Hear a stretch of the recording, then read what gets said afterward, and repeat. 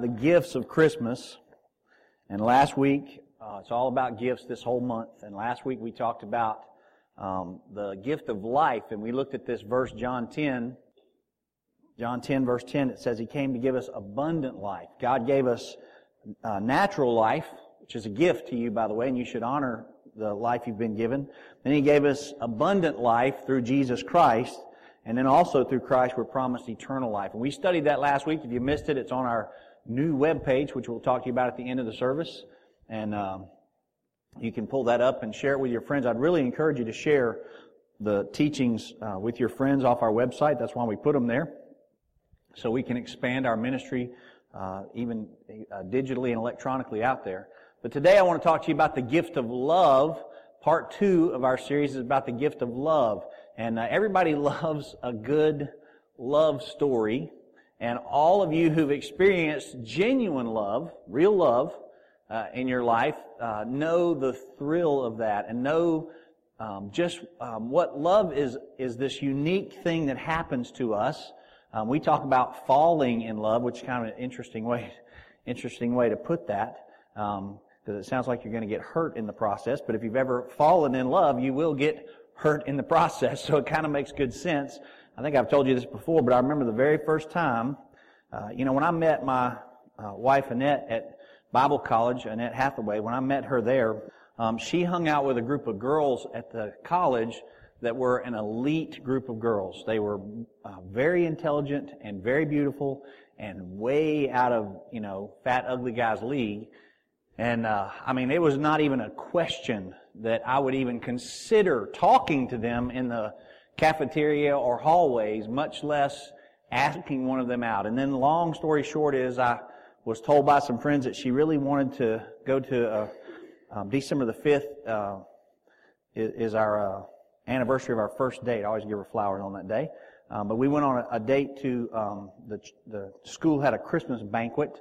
The banquet happened to be, this is a natural givens problem, the banquet happened to be at the church school where I worked.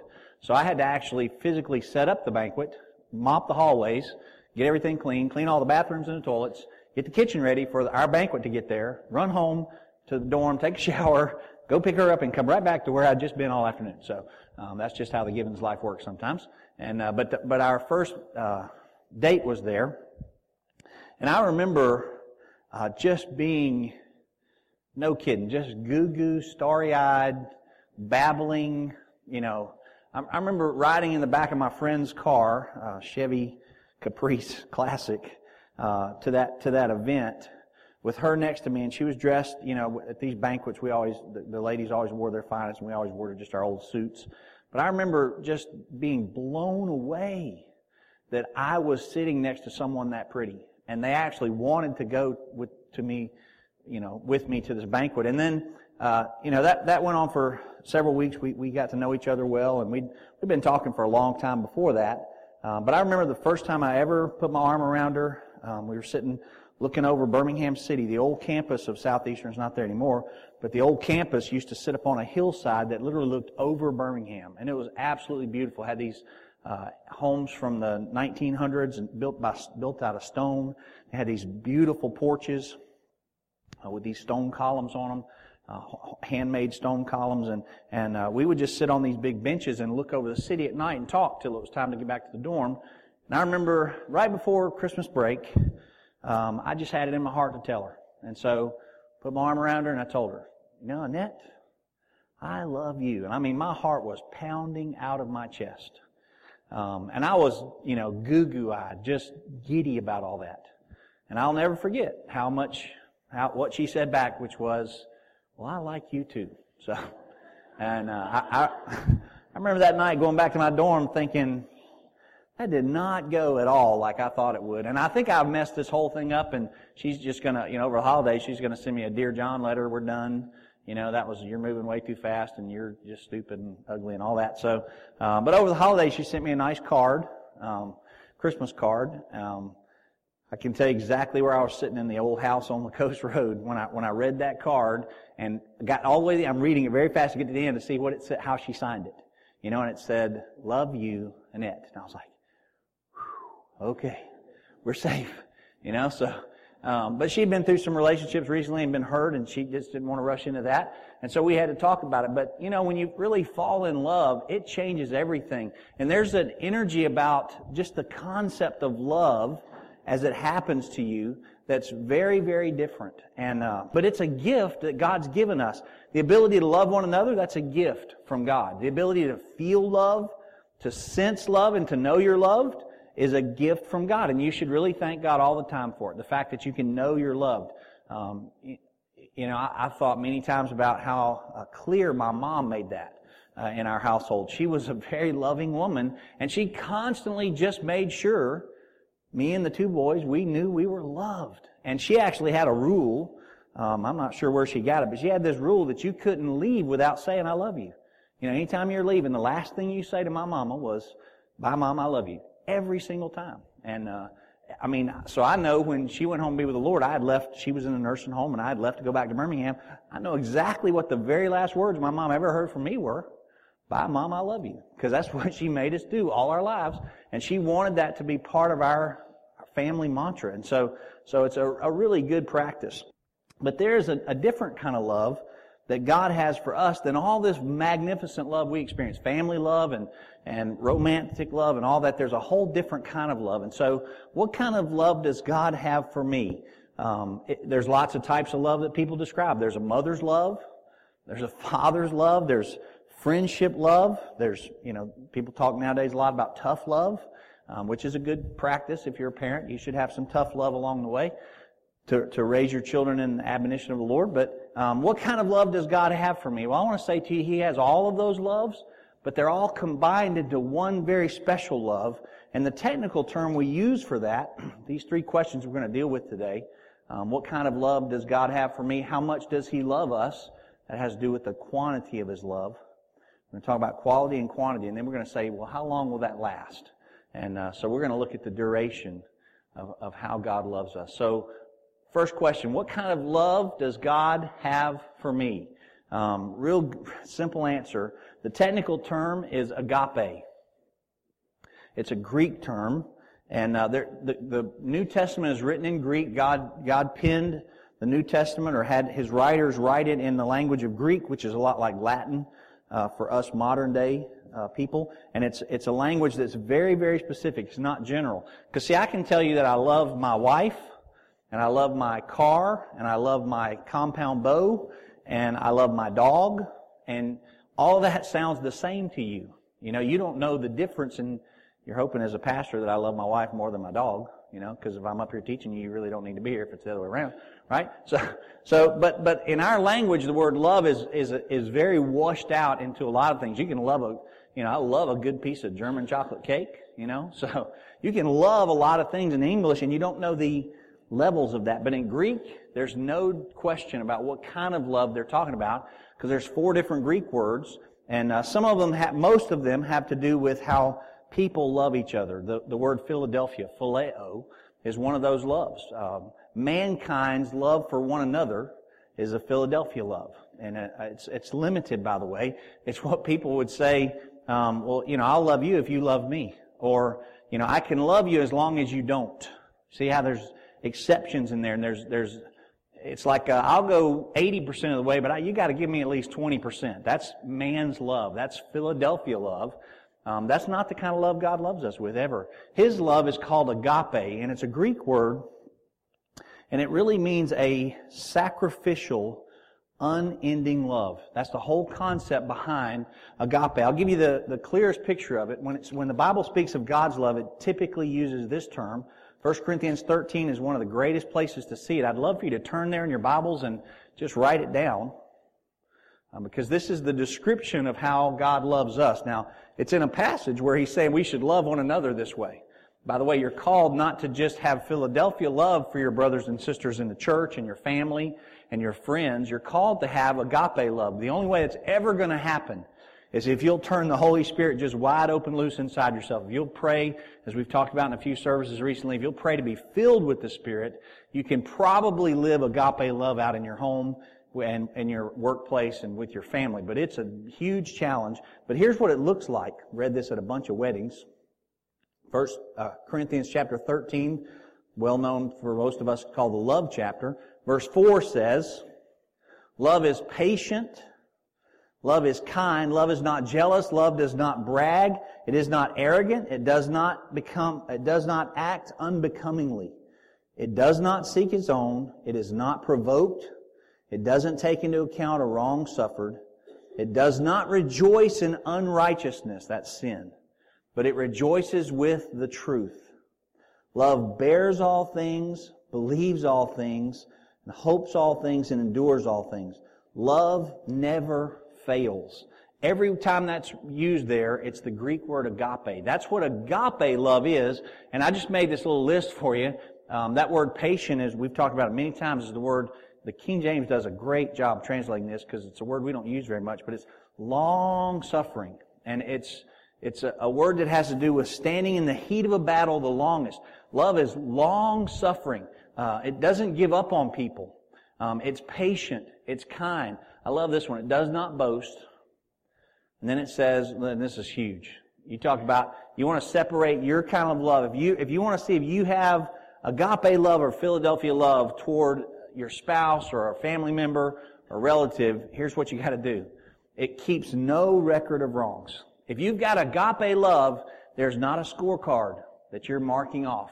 You're not keeping a tallied list of offenses or things that bother you or hurt you so that in a future battle or future conflict, you can bring those back up and say, yeah, but the reason I'm behaving this way or doing this is because you did that. That's Philadelphia love. That's not God's love. And God is, by the way, He's the only one even capable of having an accurate and complete tally sheet of your sins. Did you know that? God could, if He chose, have an insanely accurate and complete tally sheet of every time you sinned in thought or in behavior toward Him. He could keep a list on you. But here's what it says about agape love. God loves us and keeps no record of wrong. As a matter of fact, the psalmist says, as Christians, our sins are separated as far as the east is from the west. The two never meet. If you drive far enough west, you go east again. So you can never put east and west together. Our sins are separated that far. The psalmist says our sins are buried in the deepest sea. They're so far away you can't even get to them. Our divers, by the way, have never found the deepest parts of the ocean. They can't even get to that. And that's where our sins are buried. They cannot be retrieved by man. And God doesn't even keep record of them. That's the beautiful thing about God. Your sins are separated from you and from Him, and He will never, ever recount them to you as a Christian. Now that's some serious love. We're talking about the gift of love. Here's how God loves you. He will never, if you're a Christian, He will never recount your sins against you because there is no list. There's no list. It's funny how we keep a list for ourselves, don't we? Like for most of us as Christians, you can tell me the last time you really sinned or struggled, or you can tell me most of your big sins or your conflicts, that you've had some issues that you got in your life. We keep a list. God does not keep a record of that. It's a great old song, gospel song that was written a long time ago. It says, when I speak of my sins, He says, I don't even know what you're talking about. I have no concept of what you're talking about. God would say, I don't even know what you're talking about when you're confessing past sins because I've covered all them. And then I like how it says, and I didn't put this on your notes, but I like how it says, it believes all things, it rejoices with the truth. Verse 7, it bears all things, believes all things, hopes all things, and endures all things. Agape love just endures. The whole point of God's love is it is an enduring love that will hope past hope. It'll hope past failures, and it just keeps on hoping and loving and enduring. That's the beauty of God's love. Now, there's a lot of Bible's examples of that. I put 3 of them in your notes, and I'm going to encourage you to read these stories because they're magnificent. There's a great one in the Old Testament, in the book of Zephaniah, which talks about, just gives you a picture of God forgiving unforgivable people. And it's a vision that the prophet Zephaniah has, and is it Zephaniah or Zechariah? Somebody better check on that, because my notes say Zechariah. But he shows me a vision. I think it's Zechariah. So there's 2 Z's in the Old Testament. So then he showed me the high priest Joshua standing before the angel of the Lord. I'm going to read straight out of Zechariah 3 to you. And Satan, standing at his right side, accused him. And the Lord said to Satan, "The Lord rebuke you, Satan. The Lord who has chosen Jerusalem rebuke you. Is not this man a burning stick snatched from the fire?" Now Joshua, this is how the high priest, and in this vision, Joshua the high priest has been brought in to stand before God Almighty. And the high priest in Israel represents Israel, and Israel's been in horrible sin. And so in Zechariah's vision, what happens is there's the clothing that the priest is wearing represent the sinfulness of Israel. Can you imagine wearing all the sins of our nation? Just take all the sins let's take all the sins of the United States and put them on you. Let's put a garment on you that represents all the sin of the United States, and then have you stand before God. How would that feel? You'd be humiliated, and you'd be ashamed and embarrassed. And by the way, you'd be ready for just the judgment of God, because God doesn't tolerate sin. So here is, in the Old Testament, a picture of someone that's completely drenched in sin of the entire nation of Israel, standing before the judgment seat of God. And Satan is there accusing, saying, "See, look at all those sins." But then here's what happens in the story. The angel of the Lord, which by the way is a representation of Jesus Christ in the Old Testament. It's when Jesus shows up in the Old Testament, He steps up at the courthouse, and He steps up in front of the judge's bench. And He says, "Satan, I rebuke you." And by the way, the Hebrew term here, when he does it twice, "The Lord rebuke you, Satan. The Lord has chosen Jerusalem. The Lord who has chosen Jerusalem." This Joshua who represents Jerusalem. "I've chosen him. I rebuke you." When he says it twice in the Hebrew language, when you tell somebody something twice as a rebuke, it means leave. So Jesus is saying, "See the door? Don't let it hit you on the way out, Satan, because this is my courtroom. This is my son, Joshua. He's part of my family. You do not stand here accusing." And so in Hebrew, Jesus literally shows up and He says, "I rebuke you," twice, which means leave here. And then Jesus says, verse 4, the angel says to those standing by, "Take off his filthy clothes." And He says, "See, I've taken away your sin. I will put rich garments on you. Put a clean turban on his head." And the Greek or the Hebrew word for clean turban is a turban like he'd go to a party with. Jesus is saying to Joshua, who is covered in the sin of Israel, He's saying, "Look, these angels are going to change your clothes. They're going to put the righteousness on you so you can stand here before God. And then we're going to put a turban on you that says we're going to celebrate what just happened." Because what just happened is Jesus rebuked Satan out of Joshua's life. And now that which was unforgivable has been forgiven. Here's a second picture in Mark chapter 1. Mark chapter 1, and it's verse 40 to 45. Josh, I gave you the wrong verse there too. I'm sorry. You're going to be mad at me all day now. Josh, it's 40 to 45. Mark 1, verses 40 to 45 says, Jesus touches the untouchable. This is a story where Jesus is walking through the streets of Jerusalem, and a guy calls out to Him. A leper calls out to Him, falls on his knees and begs Him and says, if you are willing, you could make me clean. Now, by the way, lepers weren't allowed to be around or talk to healthy people. So He's already pushing a huge limit by calling out to this crowd that Jesus is walking by with. But He calls out, He begs Him, it says He's on His knees begging, "If you are willing, you can make me clean." Now the next verse says this, verse 41. Mark 1:41. Filled with compassion. That's got a ton of agape in it. Jesus reaches out His hand and touches the leper. And He says, "I am willing." Jesus doesn't mind dealing with untouchable people.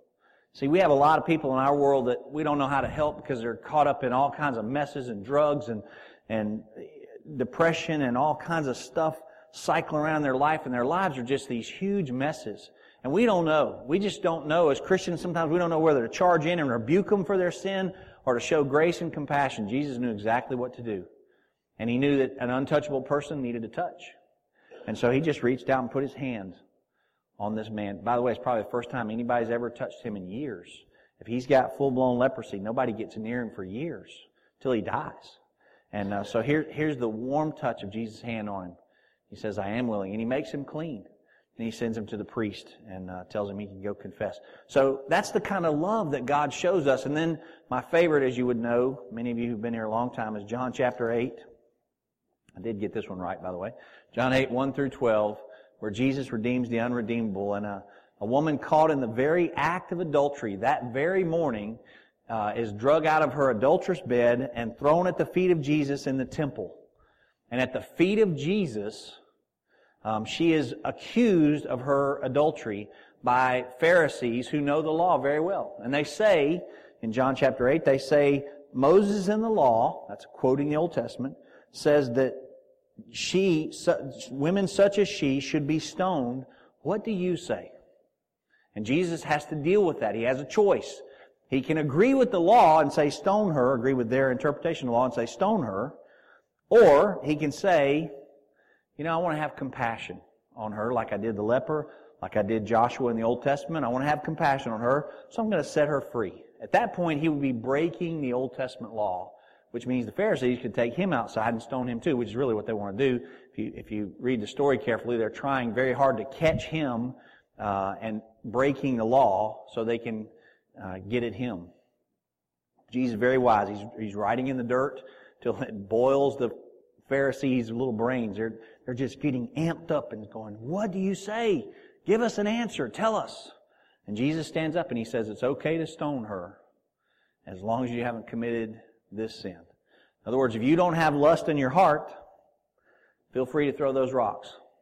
And all the Pharisees, beginning with the oldest, because the oldest one is the wisest, and he knows he's had lust in his heart, which means he's not allowed to throw a stone at her by Old Testament law. Jesus used the law and his ability to redeem to set her free. You know what the problem? The Pharisees were trying to stone her to death along with Jesus, and they put her at the feet of the Redeemer. They cast this sinful woman right at his feet. And Jesus redeems unredeemable people all day long. I've had people tell me before, when I've worked with them and they've gone through just a horrible life and done terrible things, God could never fix all this. God can never heal me, or God doesn't want anybody like me. And I just tell them these stories. I say, you know what? That is not the God I know and you know. God literally redeems unredeemable people all the time. The more broken you are, the more He loves you. In John chapter 4, the Samaritan woman at the well, she has 5 husbands, and the one she's living with is not her husband, so she's on her 6th affair. And Jesus just continues to say, aren't you thirsty? Don't you want some living water? And literally converts her into an evangelist by the end of the chapter. And she's this bigoted, arrogant, we've talked about that passage before. She's this grouchy, bigoted, arrogant, pushy woman that Jesus has to deal with in John chapter 4. And got lots of immorality. And it doesn't bother Him because He doesn't mind redeeming unredeemable people. He doesn't mind loving unlovable people. That's the kind of love that God has for us. So then I just want to say, how much does God love us? Well, Romans 5 is probably one of the easiest places to see this. Romans 5:19, and I'd encourage you to mark this in your Bibles. This is one of the key passages in all of Scriptures, in my opinion. For as through one man's disobedience, that's Adam, many were made sinners, even so through the obedience of the one, Jesus, many will be made righteous. The law came in that transgressions might increase. The Old Testament law increases our transgressions where sin increases, verse 20, grace abounded all the more. That as sin reigned in death, even so grace might reign through righteousness to eternal life through Jesus Christ our Lord. You've heard me explain this 1,000 times, and I'll explain it 1,000 more times to you because it's a very important concept that you understand. There's no grace outside the boundaries of there's no sin, let me say it right. There's no sin outside the boundaries of God's grace. The picture in the Greek here is of sin increasing like a river floods its banks and washes up into the shoreline and up into the tree line and it washes onto people's backyards and maybe up into their back deck. It's a flooding river. Sin increases. But it says where sin increases, grace superabounds. Wherever sin is on an increase, God's grace is increased far more. It actually literally means immeasurable. That's why I had to sing today, the love of God, how rich. Could we with ink the ocean fill? And were the skies of parchment made? To write the love of God above would drain the ocean dry. You couldn't write the love of God across the sky if you were using the ink from the ocean. You couldn't do it. That's how great His love is. And the whole point of Romans 5 is any sin in anybody's life is not beyond the reach of God's grace. If they will confess their sins before they die, God's grace will cover them. There's tons of great stories about that in everyday life. And I told the one Wednesday night of Jeffrey Dahmer, a terrible, terrible sinner, a man who did horrible atrocities in his lifetime and was convicted of those and sent to jail and beaten to death in jail. But before he died, some people got to him and shared the gospel with him, and he accepted Christ as Lord and Savior. So in heaven is this horrible guy, just like the thief on the cross. He's a thief that's dying next to Jesus. He's done so many crimes against Rome. They've got so mad they're killing him. They're going to execute him for his fate, or for his crimes against him. And he shows just a glimmer of faith. Lord, would you remember me when you enter into your kingdom? And Jesus says, this day you will be with me in paradise. That's how grace works. It covers all our sins. That thief had just a long list of crimes against probably everybody. And now he's in heaven because grace covers our sins. That's the beauty of God's grace.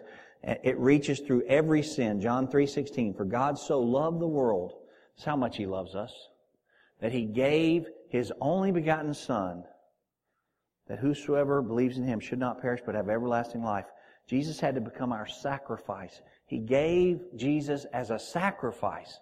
That's how much He loves us. We've talked about it many times before. How many of you would give up your child, your son, to save anyone, even in this church family? If you needed to give your son up to save somebody else in your church family or your own family, that's just one of those things you hope you're never asked to even think about. But in reality, God gave His very Son to die on the cross to save us from our sins. And that's the beauty of how much He loves us. It's really indescribable. I've thought about this many times, just got numerous sermons on the love of God, and every time you just go, there's no way. There's no way to give you the right words. There's lots of great songs written about it. We sang some today. There's lots of great truth written about it. But at the end of the day, the Holy Spirit has to quicken it in your heart and in your mind and make you understand how much God loves you. I was at summer camp when I was 15 years old. The first time I'd ever been away from home, and I was at this church, and we went to Camp Victory down in Sampson, Alabama. And the speaker there was talking about God's love. And Dave Brubaker was his name. He was talking about God's love, and I was he challenged us to ask God to show us His love. And I'll never forget sitting under a tree out by the lake one afternoon during our quiet time, just praying to God those exact words. 15 years old, Lord, would you just show me how much you love me?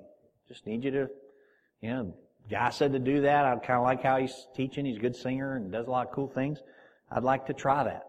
And for the next 2 days of that little weekend retreat we went on there, I could not stop crying. Every time I went to chapel and we started singing about God and His love, I'd bawl like a baby. I'd sit down and read my Bible by myself, sit down and read my Bible and just start crying. And it was like God opened up my brain and said, all right, I'm going to pour my love in, but man, you're going to really struggle with this because it's more love than you can get your head around. And so as He was just pouring it into my brain, it was one of those things that I could not contain my emotions at how much I was being loved on by God at that time in my life. It was overwhelming me. And I mean, it was a life-changing event for me when I just said, God, how much do you really love me? And He showed me. So I'm going to encourage you to make that a part of your spiritual journey. If you've never just said, God, would you make it so clear it'll never change, it'll never go away? Because I've never lost that weekend experience and how strong God loves me. And I try to live to that as often as I can. Then I want to close with this. Just how long will God love me? Man, there's some great Bible verses that'll help you with this. I'd love for you to memorize at least a couple of them. Jeremiah 31 verse 3 says it this way. Long ago, the Lord said to Israel, I have loved you, my people, with an everlasting love. With unfailing love, I have drawn you to myself. Unfailing, everlasting love. Nobody here can love you like that. Now I want to tell you, my mom was a serious, good mom, and her love was never doubted in my life, but it's not this strong. God has an everlasting love because He's an eternal being. He's immortal. He doesn't die, so He can say, it actually says in the Bible, He's loved us from the beginning, from before time was till long after time will be no more. He's loved us through all of that, eternity past to eternity future. God's love is a permanent, consistent love for us. I have loved you with an everlasting love and an unfailing love. Deuteronomy 7 is a great verse to memorize. I'm going to read starting at verse 7 with you. Deuteronomy 7, verse 7. The Lord did not set His heart on you and choose you because you were more numerous than other nations, talking to Israel. For you were the smallest of all nations. Rather, it was simply that the Lord loves you. Do you know why He chose you? When you got saved, you know why God loves you? Why God chose you? Just because He loves you. It's not because you were the brightest or the smartest or you were going to be some great person. Just because He loves you. And He was keeping the oath He had sworn to your ancestors. That's why the Lord rescued you with such a strong hand from slavery out of the oppression in the hand of Pharaoh and king of Egypt. Understand, therefore, that the Lord your God is indeed God. Listen to this. He is the faithful God who keeps His covenant for 1,000 generations and lavishes His unfailing love on those who love Him and obey His commandments. He keeps His covenant promises for 1,000 generations. That's a very long time. The faithfulness of God, by the way, never stops. Even when we struggle to be with our faithfulness, 2 Timothy 2, the Apostle Paul says, if we are unfaithful, He remains faithful. Because the character of God is to love. 1 John 4 verse 8 says God is love. It's His very nature and character. So when my world shifts around and I go, you know, God, I just can't be obedient today. I'm unfaithful to you. God says, well, it doesn't change my faithfulness to you at all. People ask me sometimes why I have such a strong view about divorce and why I'm so passionate about the fact that divorce is really not a Christian concept. It's a man concept that uses a gap in the Philadelphia love theory that says, well, I don't have to love you fully. But God calls me to love my wife with an unconditional love, as Christ would love the church, which means it doesn't matter what she does. People are getting divorced all the time and go, well, the reason I'm getting divorced is because she did this or he did this, and there's this excuse. The Bible doesn't give excuse. If we love like Christ loves, even when someone's unfaithful, you still should show enormous amount of agape love to them. That's the whole picture of God's love, is that we should love one another fully. And I'm telling you, when you find couples that have gone through lots of trials and lots of, I don't like how you are, but I'm going to keep on loving and keep on loving and keep on loving. You find couples that are doing that, you will see the glory of God just burst out of them eventually. And their life story will be a huge testimony. Psalm 100 says these words. I'm going to read the whole chapter to you. It's only 5 verses long. Shout with joy to the Lord, all the earth. Worship the Lord with gladness. Come before Him with singing and with joy. Acknowledge that the Lord is God. He made us, and we are His. We are His people, the sheep of His pasture. Enter His gates with thanksgiving. Go into His courts with praise. Give thanks to Him and praise His name. For the Lord is good. Listen to this. His unfailing love continues forever, and His faithfulness continues to every generation. Or if you need a verse to memorize, Psalm 100 verse 5, the Lord is good. His unfailing love continues forever, and His faithfulness continues to each generation. You could say that to somebody at your office when they start saying cuss words. You know, when they take God's name in vain, go, hey, just so you know, the The Lord is good, and His unfailing love continues to all generations. Just so you know, one you're cursing, this is what I know about Him, No need to use Him as a cuss word. Now I want to close with just one more verse. It's not going to be in your notes, but it just continues to overwhelm me as I read through my stuff this week, and I've been reading through some Jeremiah. God's love is absolutely beautiful, beyond compare. There's a verse in Jeremiah that says, God's love is permanently committed to your good. God's love, that's how much He loves you, and that's the kind of love summed up in just one verse. Jeremiah 32, verse 40, He says, and you just add this to the bottom of your notes, I will make an everlasting covenant with them. I will never stop doing good to them, and I will inspire them to fear me.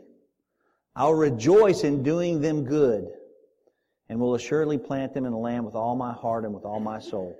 God's commitment from the beginning of time has been to do good for us. His work toward us has always been for our good. He desires to have a permanent relationship with us where He can show us the good He's doing for us. God is committed to doing good for us. John Piper says, because God exalts Himself through His love, by the way, that's how He exalts Himself. God is to be exalted because of His love. And we're supposed to exalt Him because of His love. He exalts Himself through His love. So John Piper says, He is most glorified in us when we are most satisfied in Him. Now think about that. God is most glorified in us when we are most satisfied in Him. And so His commitment is to do good to us because He wants us to be satisfied in Him. His commitment is to do good to us because He wants to be satisfied. John Piper says, because God exalts Himself through His love, He is most glorified in us when we are most satisfied in Him. And His commitment to do us good is as strong as His commitment to be God. He's never not going to be God, which means He's always going to be doing good for you. God always wants to do good for you. Now, I want to ask you as we close to reevaluate. I don't think anything I've said, other than maybe some verses you haven't heard in a long time, maybe tying some things together you haven't heard, but I don't think anything here today told anybody something brand spanking new. I think you know God loves you. And this season is all about how much He loves you, that He would send His Son to earth to be born of a virgin, to die on the cross to save us from our sins. I think you know that. But I really do think every so often in a Christian's life, you need to just evaluate how much does God really love me, and have I embraced that love? Have I looked back to say to God, wow, this is amazing love that you have for me. Your love is amazing. We sang this song, I was lost, I was in chains, the world has a hold on me. My heart was a stone, I was covered in shame when He came for me. And then it says this, I couldn't run, I couldn't hide from your presence. I couldn't run from His arms. He loves me, how can it be He loves me? How can it be that the King of Kings, the King of all kings, the King of all universes, how can it be that He would love you personally with all the sins you've committed against Him? It's because He loves you with an agape love, something that's almost foreign to us. But He was willing to make it real to you. At some point in your life, God made that love real to you, and it settled into your life, and you chose to accept Jesus as your Lord and Savior. I was a little boy when it happened. A little boy at Greystone Christian School in second grade, and I got saved at that age. And I've never regretted it for a minute, giving my whole life to Jesus. If you've never trusted Christ your Lord and Savior, today's the day to do that. So let me bow in prayer. Let me ask you all to bow with me.